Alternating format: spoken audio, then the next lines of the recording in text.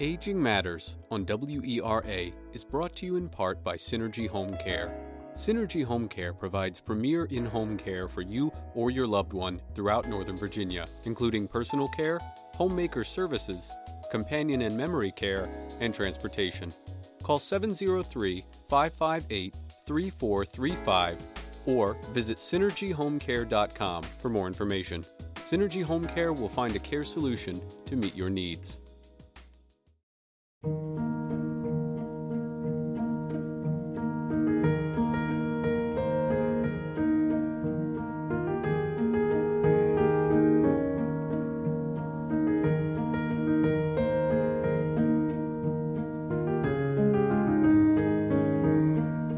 Good afternoon and welcome to Aging Matters on Arlington Independent Media's community radio station, WERA Arlington 96.7 FM.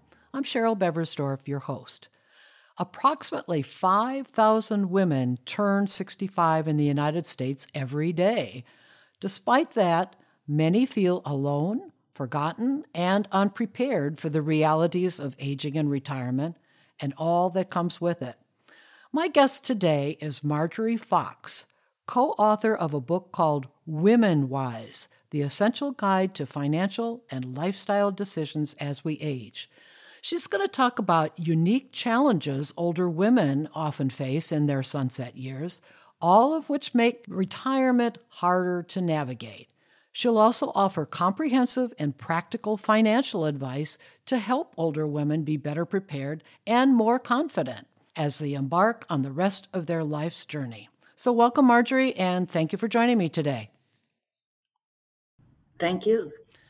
Okay, well, Marjorie, let's just kind of set the stage here about retirement years. I've mentioned a little bit in the intro, but explain to us, how do retirement years differ for women and for men?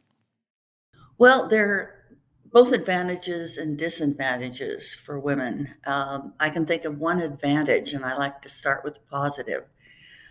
Women in research that was published in 2014 and was cited recently in the New York Times, adults were given the option of either entertaining themselves with their own thoughts for 15 minutes or giving themselves painful electric shocks.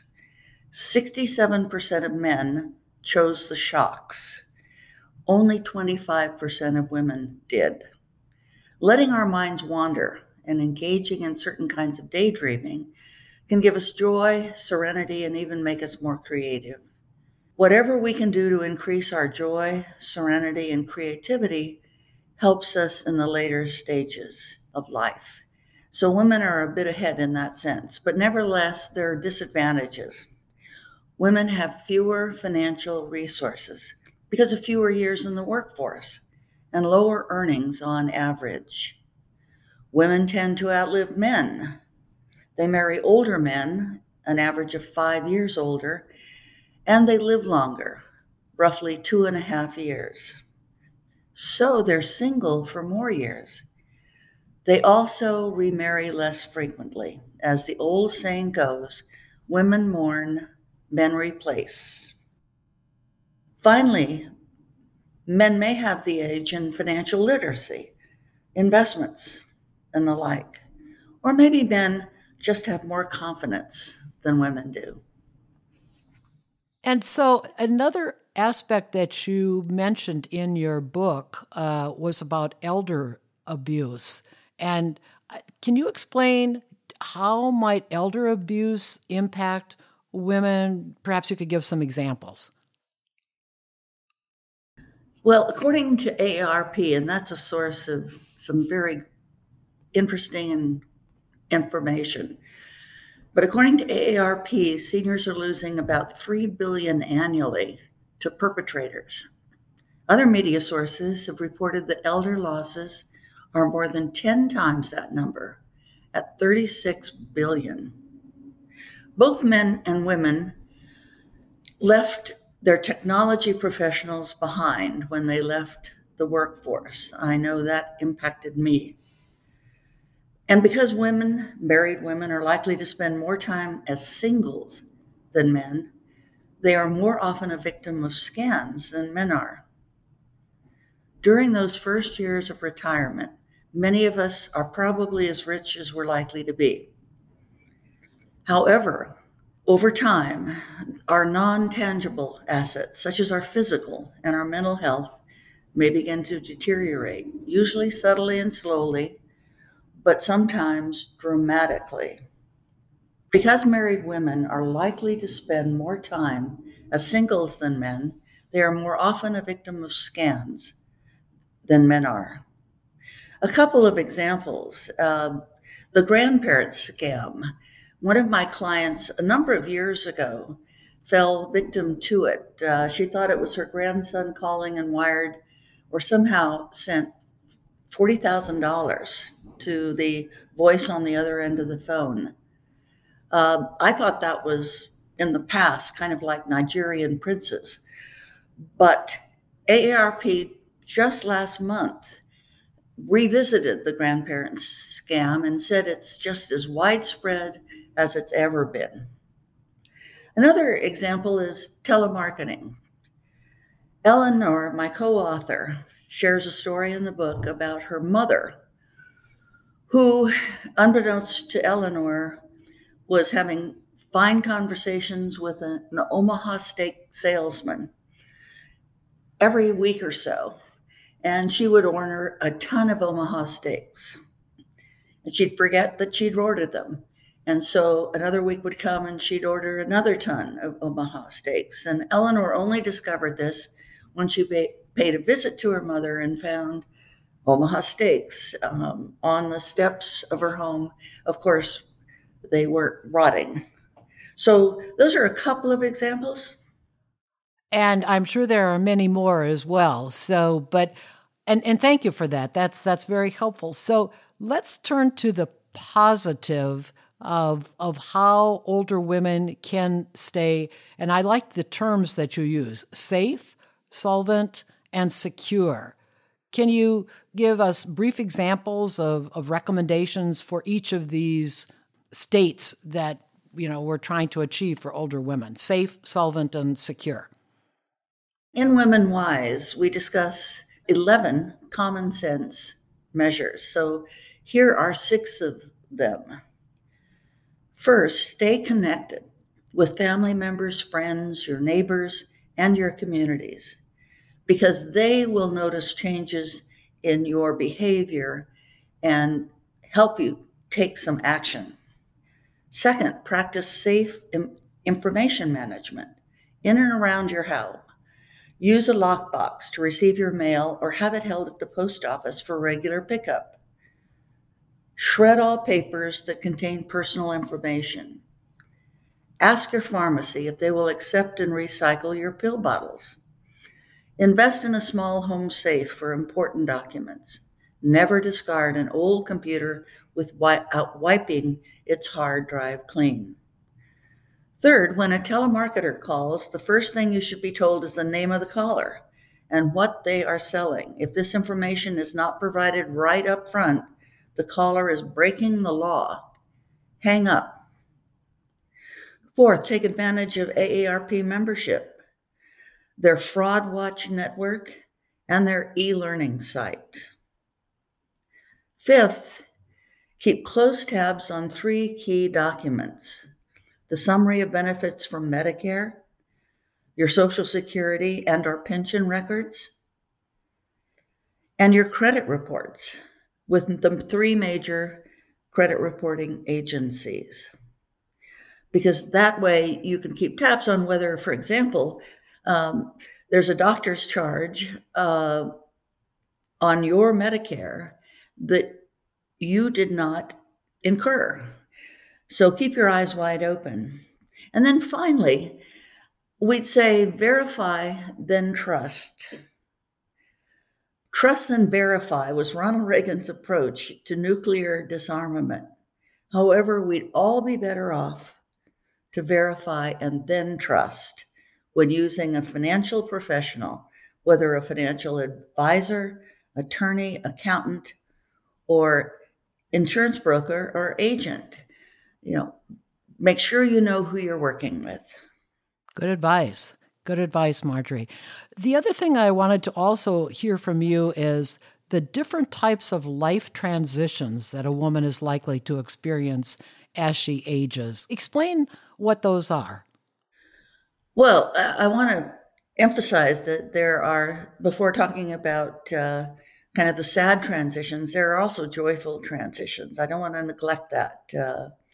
And transitions are a fact of life as we age, but they're really a fact of life, no matter what our age. Let's start with a joyful, some anticipated, some not. As we get older, the birth of a grandchild, her graduation and wedding, travel, receiving an inheritance, the sale of a business, retirement, and so on. Then there are the sorrow-filled events, some anticipated, some not. Retirement, loss of a parent or sibling, separation or divorce, downsizing and relocation, a diagnosis or health crisis, caregiving, loss of a spouse or partner, and for all of us, beginning in 2020, the worldwide pandemic. Of course, joy and sorrow are not mutually exclusive. Retirement has been bittersweet for Eleanor and me. Sad because retirement meant giving up long-standing professional identities and stepping back from relationships with clients and colleagues. Sweet because we're out from under the stress of 50 to 60-hour work weeks, dealing with the inevitable turnover of staff that we as business owners learn to expect, and having to pep talk clients out of rash decisions when stock and bond markets turn volatile, like they have been recently. One event can closely follow another, as they did for me. In 2016, my husband of 43 years died after a traumatic brain injury which he sustained in a fall at home. In 2018, I retired at almost 22, 3 years earlier than I planned to, from the firm I co-founded. In 2019, I moved from the single-family home that David and I had lived in for more than 35 years. Then in 2020 came the pandemic. But thank goodness there were joys. The births of my granddaughters, one in 2014 and the other in 2020.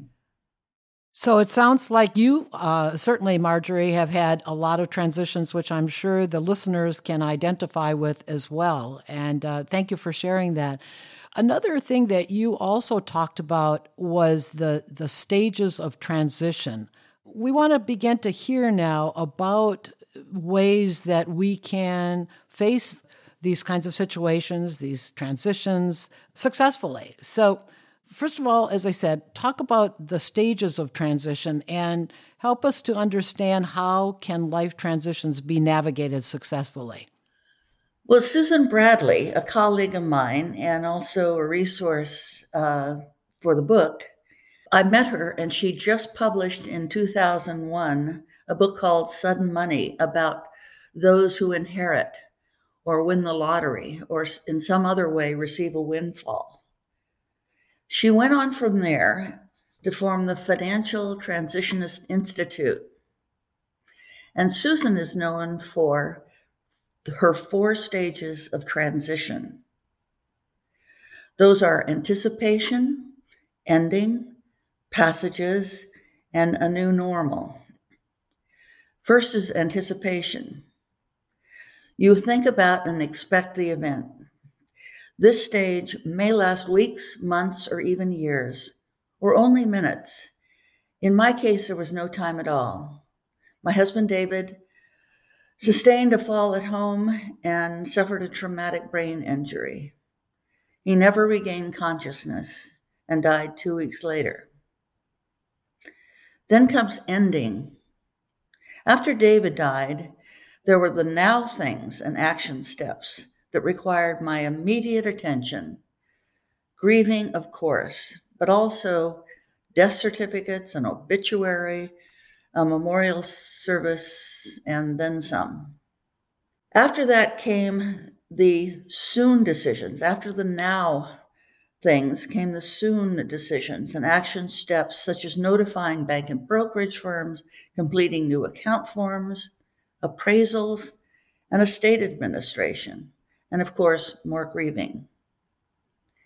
The later decisions and action steps are the items you postpone until you have the time and the energy to plan and implement them, such as whether I would retire sooner rather than later, or stay in my home or move. I postponed those for a couple of years. Third is passages. And Susan has a wonderful graph that puts all four of these into a graphic and gives them context. Passages, for me, I took steps to move into the future. I gradually let go of who I once was and began to discover who I might be in the future. This stage can be chaotic, and it was for me. I alternated between glimpses of the possibilities in the future and the fear that accompanies change. And finally, and thank goodness, there's a new normal. In early 2020, my transitional identity, which was widowed, retired, and so forth, gave way to a new identity as a single woman, writer, mother of an adult son, mother-in-law, grandmother, volunteer jogger, and church lady. Of course, soon thereafter came the pandemic, and the process of transitioning started all over again. I suggest that our listeners Google Susan Bradley, Bradley, and learn more from her about this transition process. To that point, one thing that seems to be very interesting and certainly was applicable to you, and I'm sure to many folks who are listening, is that one of the most important factors is where to live. And I was wondering if you could help us a little bit more focus on that as older women consider best options for where they want to live as they age. Are there certain factors that they need to consider? Explain what they should be thinking about. Well, once upon a time, there were basically two housing options for seniors. You either stayed put, that's remaining in the family home until you passed away, or you got put into a nursing home, usually by a worn out family member. The message is it's important, imperative that you plan ahead. If you want the decision to be yours rather than a family member's, it's really important that you plan ahead. Some choices. Aging in place at your home sweet home. AARP estimates that 78% of retirees would prefer to stay in their home for the duration. Other sources guesstimate as high as 90%. But one study indicated that 41%, whether the number who want to is 78% or 90%, 41% assume that the aging in place option will not be possible. Then there are active living communities providing independent living, typically for those over 55. A local example that I'm familiar with is Heritage Hunt in Gainesville. However, there will at some point, you'll find yourself where your needs take priority over your wants. So then comes assisted living facilities, memory care facilities, and nursing care, or assisted living services, memory care services, and nursing care services in your home. A combination of assisted living, memory care, and nursing home care has been around for decades, and that's a one-stop shop, the CCRC, or continuing care retirement community. So lots of options. We spend the majority of the chapter on housing with checklists for each type of facility and the considerations that you have to pay attention to.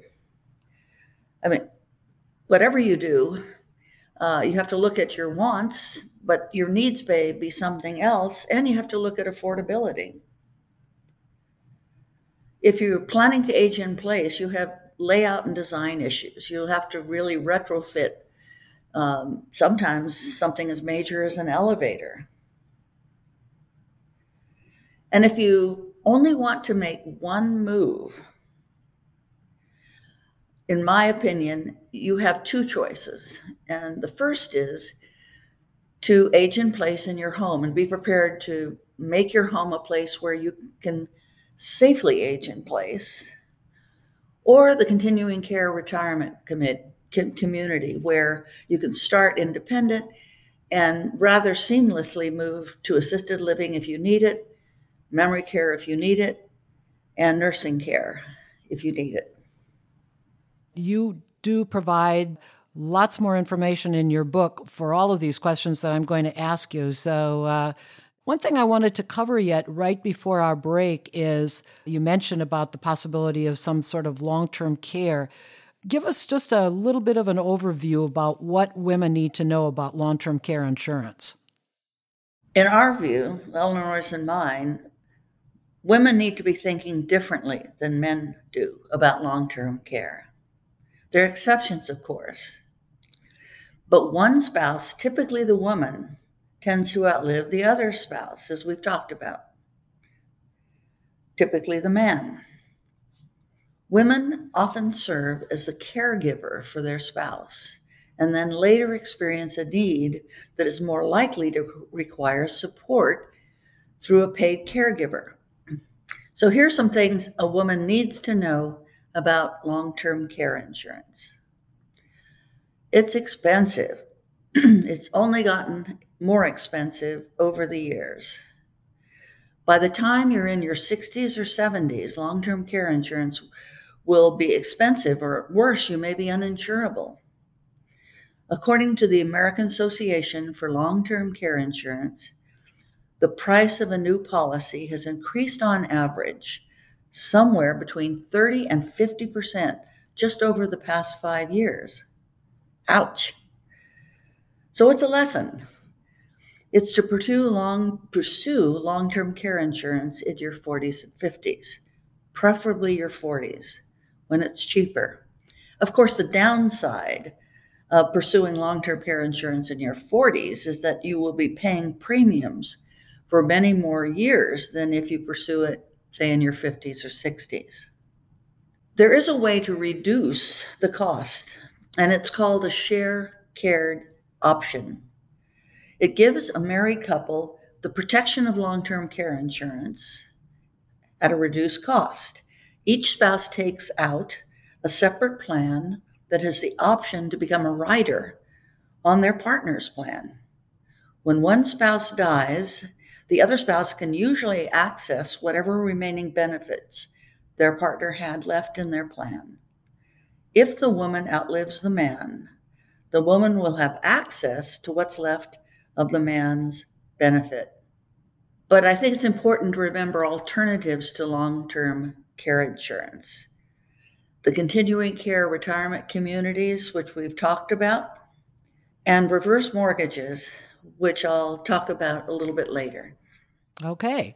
Well, this is a good place to stop here. This is such good information, and we're really enjoying talking with Marjorie Fox, who is the co-author of a book called Women Wise, The Essential Guide to Financial and Lifestyle Decisions as We Age. And you're listening to WERA Arlington 96.7 FM. We'll be right back.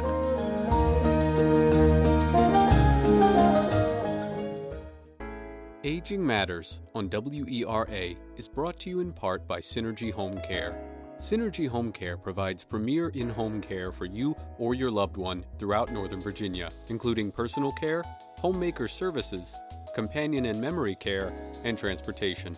Call 703-558-5600 888-888-3435 or visit synergyhomecare.com for more information. Synergy Home Care will find a care solution to meet your needs.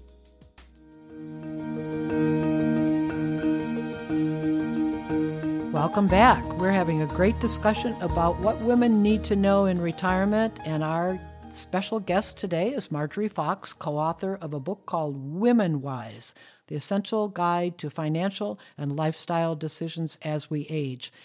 And Marjorie, obviously we're really talking about financial issues in that. So help us understand, why is financial planning and preparing a spending plan essential before retirement? Well, financial planning, talk in a moment, it encompasses a spending plan, but I'll kind of describe them separately because financial planning is much broader. It addresses important questions like, can you retire? When? What can you spend? What if you live too long? Will you run out of money? How can you make the right choices when it comes to Social Security, Medicare, long-term care insurance, and so on? Do you have the appropriate property and casualty insurance? By that I mean auto, homeowners, umbrella. How should you invest as you age? Can you tap into the equity in your home without selling? Do you need to update your estate plan? Spending plan, the really important point here. I mean, it's very important to determine your lifestyle and what it costs in retirement. But, and Eleanor wrote a book about this, a workbook about a decade ago, and it's still available on Amazon, about bottom-up budgeting. Don't be tempted to start with your pre-retirement income and just start subtracting things that aren't going to be the case, like payroll taxes, because there's more to it than that. Certain expenses may increase and new expenses may be included. So begin from the bottom up rather than the top down. Good advice. And to that point, in addition to financial planning and preparing a spending plan, of course, women over 65 also need to know about Medicare. And I know there are lots of resources out there that you can get basic information about Medicare, but are there certain factors that someone like you could share with our listeners that they should know about Medicare, and then perhaps give some recommendations for resources where they can learn more about the most suitable plan for them? Medicare is many fine things, but simple it isn't. Just to get us on the same page, there are basically two choices. What we call Original Medicare Plus, which is Part A, hospitalizations, Part D, physician, and Part D, prescription drugs. And it comes, or should come, with a supplement policy, a Medigap policy. So that's a Medicare, Original Medicare Plus. And then there's Medicare Advantage, which strangely enough is called Medicare Part C. So once we're clear on that, I mean, there's so much to talk about, but I will, let me stress one point, a takeaway from Chapter 5, and that is, if you start out with Medicare Advantage in your early retirement, maybe because the premium tends to be less than Original Medicare Plus, be careful if you decide later on, maybe health isn't quite like it once was, to try to switch to Original Medicare Plus. I mean, it's doable, and there are open enrollment periods. However, the thing you have to watch out for is that you may no longer be insurable for a Medigap policy. And Original Medicare without a Medigap policy is just not enough.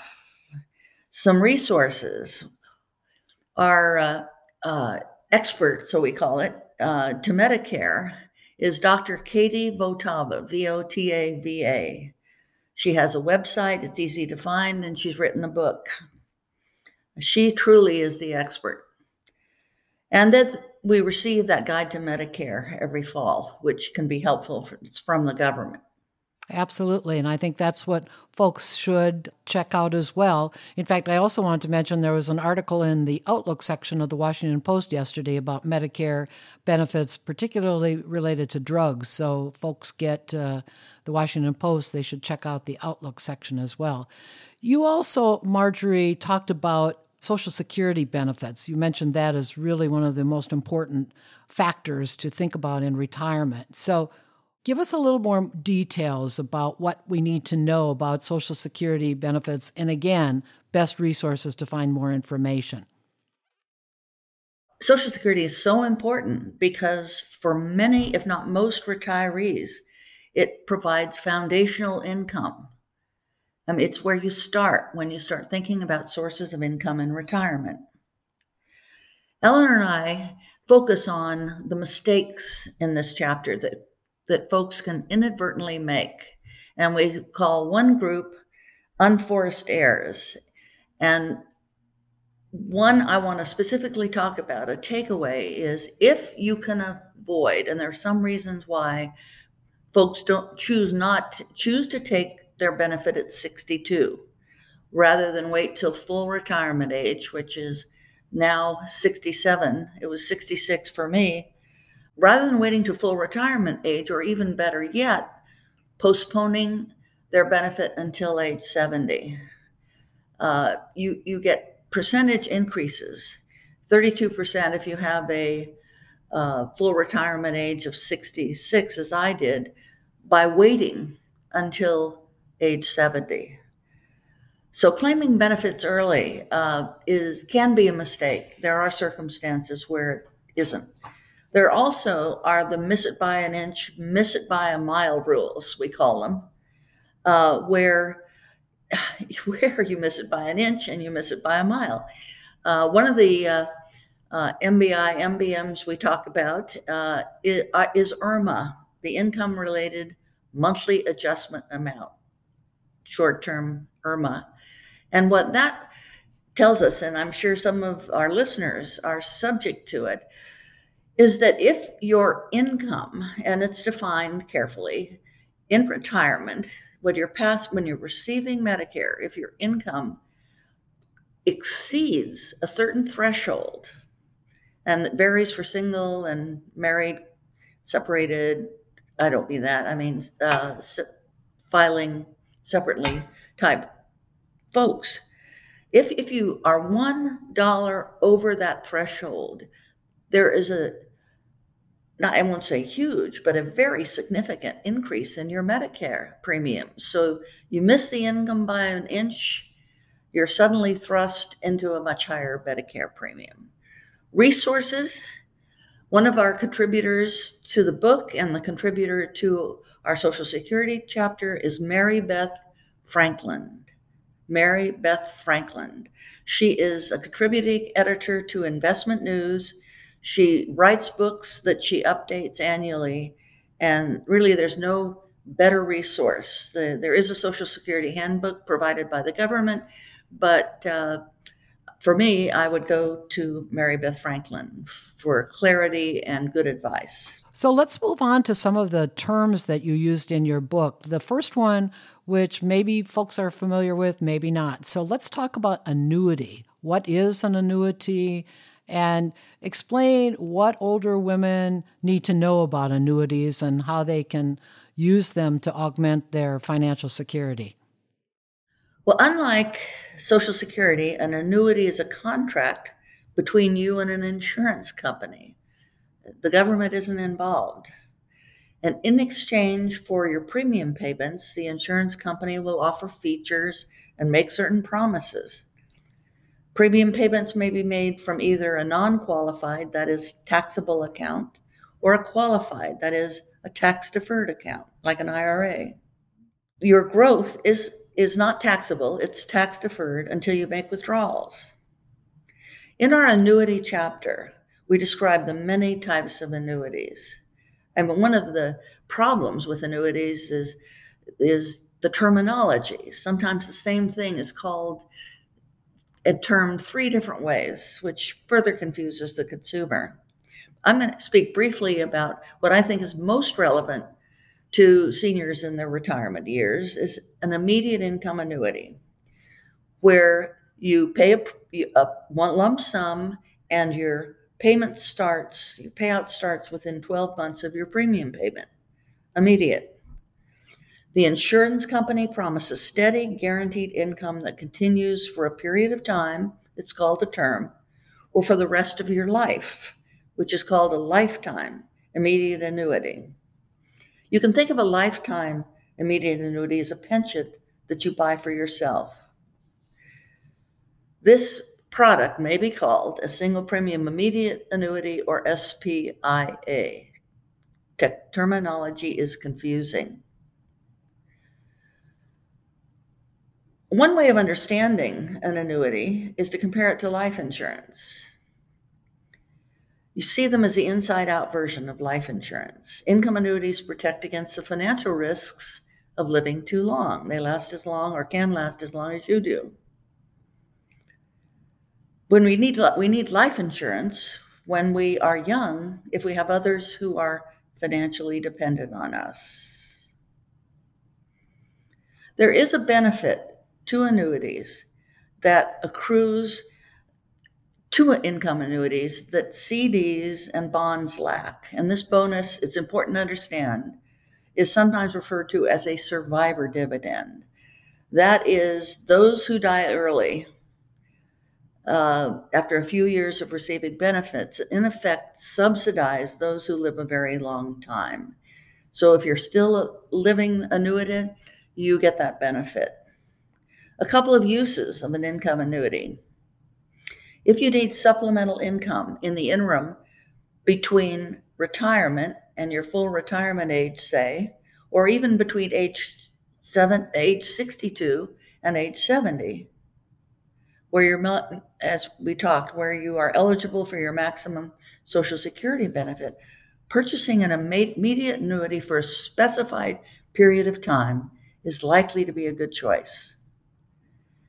And if you need supplemental income because Social Security and or a pension isn't sufficient to cover your mandatory expenses, those non-discretionary expenses, purchasing a lifetime immediate annuity is likely to be a good choice. The best resource online is at blueprintincome.com. That's blueprintincome.com. They are fiduciaries. They put your interests ahead of their own. And that's an unusual thing in the annuity world. Okay, well, let's move on. As I said, we have so many things to cover here. There was a term in your book called decumulation. Can you just briefly tell what that term means and what type of professional can help an older woman find out more information about that? This is a huge topic, but to clarify terminology, decumulation describes the phase of life when we start drawing on the nest eggs we have created during our working years. It's the opposite of the accumulation phase, where we are adding to our 401ks and other retirement accounts. What's the difference? When we're in an accumulation phase, it doesn't matter whether the stock and bond markets are going up and down. Over time, we will get the average returns of those markets. However, in the decumulation phase, it really matters whether we retire into a bull market or a bear market. Think of it this way. If you begin withdrawing from the markets when they're declining, you will sell shares of stocks and bonds and spend the money you withdraw. The shares will not be in your portfolio to increase in value as the markets recover. Huge difference. So you have to be mindful, and of course you can't forecast what the stock and bond markets are going to be when you retire, but be mindful of that. And you may have heard of the 4% rule, originated with my friend Bill Bengen, that you can spend 4% in the first year of your retirement of your investment portfolio. And then each and every year thereafter, you increase that amount, not the percent, that amount with inflation. This concept has evolved over the last 20 almost 30 years since Bill came up with it.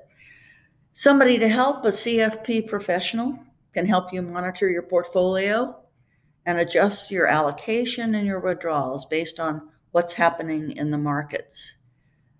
Mid-course corrections are the name of the game when you're retired. All right.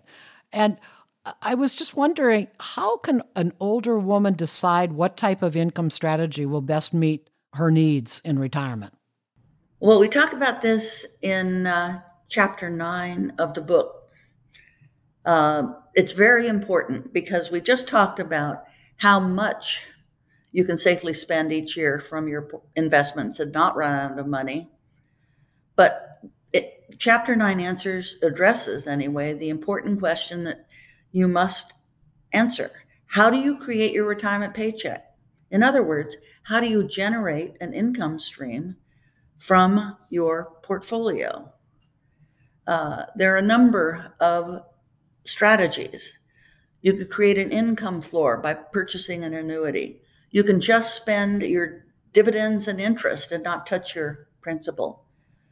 You can employ a total return strategy and trim those asset classes that have done well and use the proceeds to spend. There's bucketing and a time segmentation strategy where you have 3 buckets: cash, bonds, and stocks. You spend from the cash budget, replenish the cash budget from the bond or income bucket, and replenish the bond bucket from the stock bucket. However, the devil's in the details, and there's a strategy that is patented and copyrighted by a firm called Asset Dedication that's a better form of bucketing. It's a time segmentation strategy: cash, bonds, and stocks. But unlike the traditional bucketing strategy, it provides the means integral to its strategy of letting you know how you're doing. Is your portfolio growth keeping up with your spending? And that's a whole separate subject. So take a look at chapter 9 if you're interested in learning more. A couple of other things I just wanted to touch briefly on because I want to make sure we get to talking about the future too. But one of them is housing wealth and the other is estate planning. Can you cover that briefly just so and let our listeners know where they can get more information about each of those? Because I think they're both quite important. Well, housing wealth. According to the U.S. Census Bureau, home equity represents roughly 2/3 of the average retiree's net worth.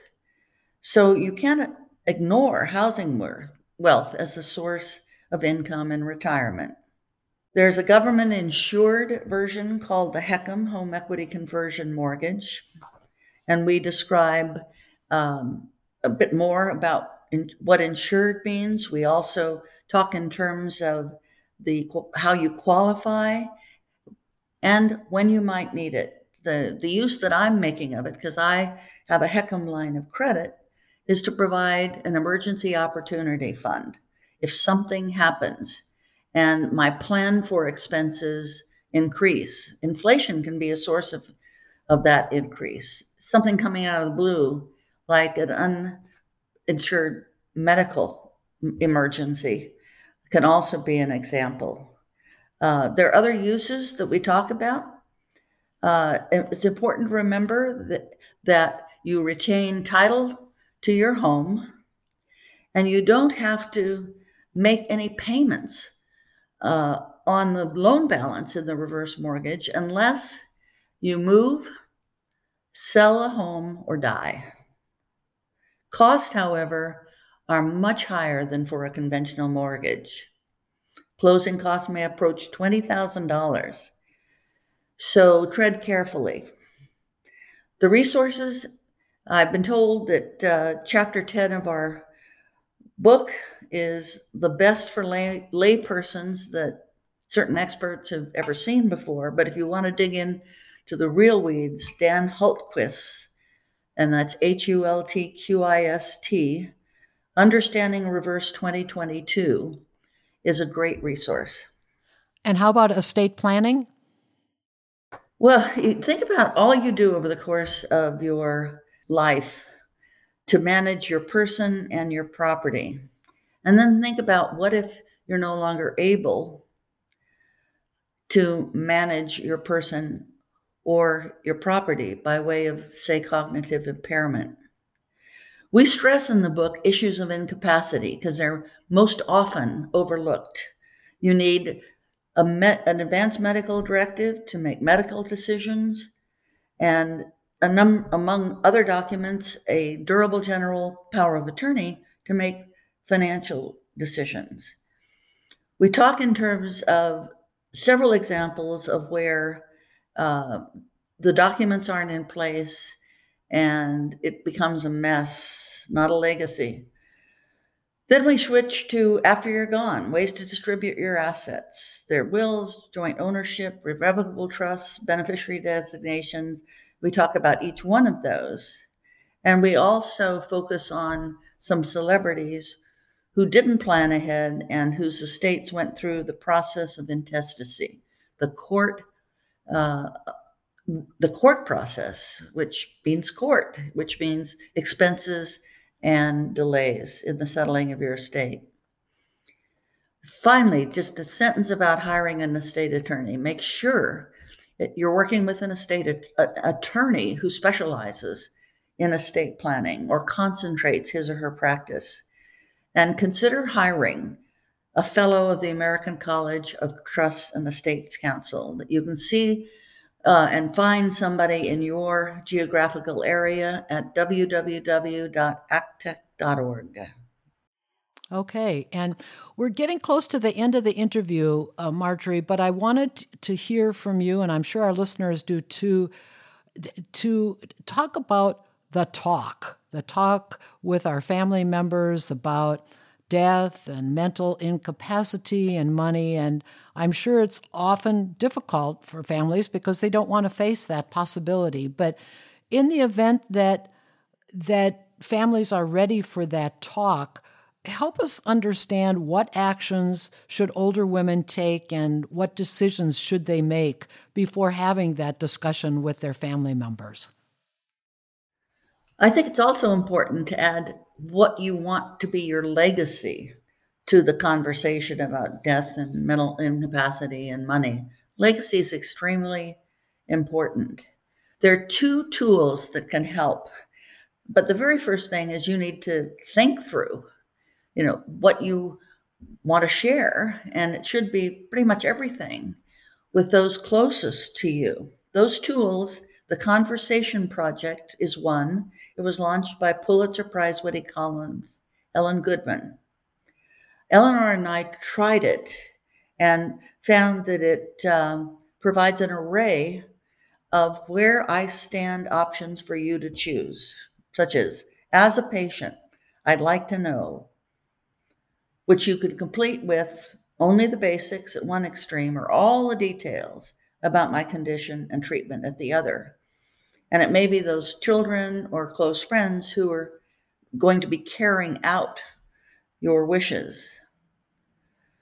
The Conversation Project makes you think long and hard about what you need to say and has you put this in your own words, whether in an article, a podcast, or a video. Then there's another resource. It's really for the extroverts and quick starters of the world. This initiative, called Death Over Dinner, was launched by Michael Hebb. And you can scroll through a soup to nut menu with prompts for your chosen guests, your intention for the dinner, and what background information you might send to your guests prior to your dinner. Death Over Dinner is more process oriented than the conversation process. It moves you past the contemplation stage to the end goal, having the talk itself. Okay, well, what are a few basic concepts older women should think about in their retirement and plan to implement? Well, this is a good way to kind of close, tie things up. I wish there were a few, but I would think there are 12, and we've talked about really most of them a bit. First, transition. So when life happens, you will be better prepared. Second, elder abuse and the ways you can avoid it. Housing options, bottom-up budgeting, Medicare, Social Security, annuities, safe withdrawal rates, how to create a paycheck in retirement. Number 9 is home equity and how to tap it in retirement. 10 is estate planning concepts. 11 is having the talk with your next of kin. And 12, which we really haven't touched on, but our conclusion addresses it, and that is, how will you spend your time? Think about saying no to certain things that don't really sing your song in retirement. Have the courage to say no to those things. But no would be a pretty lonely place if you weren't saying yes to other things. And we give examples throughout the conclusion of the things that Eleanor and I said no to, said yes to, had time to enjoy, time to explore, and so on. It's very important. Number 12, time is extremely important because you want to do in retirement what gives you purpose and passion, even though you're no longer in the workforce. Think about that before you retire. Well, that's well said, and an excellent way to close out this really very, very informative program. And I really want to thank Marjorie Fox, co-author of Women Wise, The Essential Guide to Financial and Lifestyle Decisions as We Age. Thank you so much for joining me today, Marjorie. You're welcome, and thank you for this opportunity. To learn more about Aging Matters, of course, you can visit our website, which is agingmattersonline.com. And of course, at the site, you can access all the Aging Matters radio and TV show content, in addition to Aging Matters podcasts on Apple and Spotify. Aging Matters is produced in association with Inkmouth Media. You can learn more about that company at inkmouthmedia.com. So thank you for listening to Aging Matters today. And remember, age is just a number, not a label. I'll be back again with you next week.